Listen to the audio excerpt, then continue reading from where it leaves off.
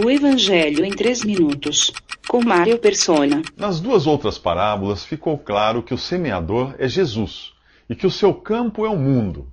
O significado da semente variava. Na primeira era a palavra de Deus e na outra eram as pessoas. Agora a semente é de mostarda e a ênfase é colocada na planta que ela produz. O reino dos céus começou tão pequeno quanto a menor de todas as sementes, mostarda. Quem imaginaria que as crenças de um punhado de jovens de classe média liderados por um carpinteiro seriam adotadas por mais de 1/3 da população da Terra? Hoje, mais de 2 bilhões de pessoas se dizem cristãs. Aquela minúscula semente virou uma árvore grande, tão grande, grande o suficiente para que as aves viessem fazer morada nela, viessem se aninhar nos seus galhos. Você já sabe quem é o semeador. Você já sabe o que é o campo. Você sabe o que é a semente, e você sabe o que é a árvore. E as aves? Quem são as aves? Quando quiser saber o significado de alguma coisa na Bíblia, pergunte à própria Bíblia. No primeiro livro da Bíblia, Gênesis, você encontra uma serpente no jardim do Éden iludindo Adão e Eva. No último livro, Apocalipse, você lê sobre o dragão, a antiga serpente, que é o diabo, Satanás. Assim fica fácil saber quem é quem.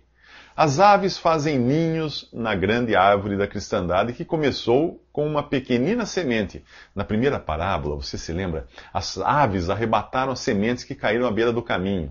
Jesus explicou que é o maligno, essas aves, é o maligno quem arranca as sementes do coração que está à beira do caminho. E no capítulo 18 de Apocalipse, ao falar de Babilônia, uma alegoria usada para a noiva infiel de Cristo, ali diz que ela se tornou habitação de demônios, antro de todo espírito imundo e de toda ave impura e detestável. Juntando tudo isso, o reino dos céus começou com a palavra de Deus lançada nos corações, porém nem todos eram férteis para ela germinar. Os frutos genuínos do trabalho do semeador foram plantados neste mundo, mas o diabo, o concorrente, semeou uma imitação daninha e barata do verdadeiro trigo, a qual será deixada até o trigo genuíno ser recolhido em feixes, e o falso será então queimado. Enquanto isso, o conjunto de falsos e genuínos crescerá como uma grande árvore, que começou pequena, e ela abrigará também Satanás e seus agentes nos seus ramos. Portanto, você não precisa ir às religiões pagãs hoje para encontrar o diabo.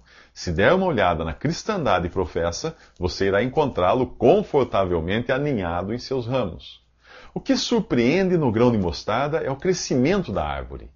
E na parábola a seguir, Jesus vai falar justamente daquilo que faz crescer, o fermento.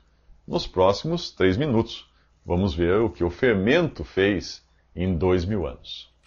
Visite www.3minutos.net.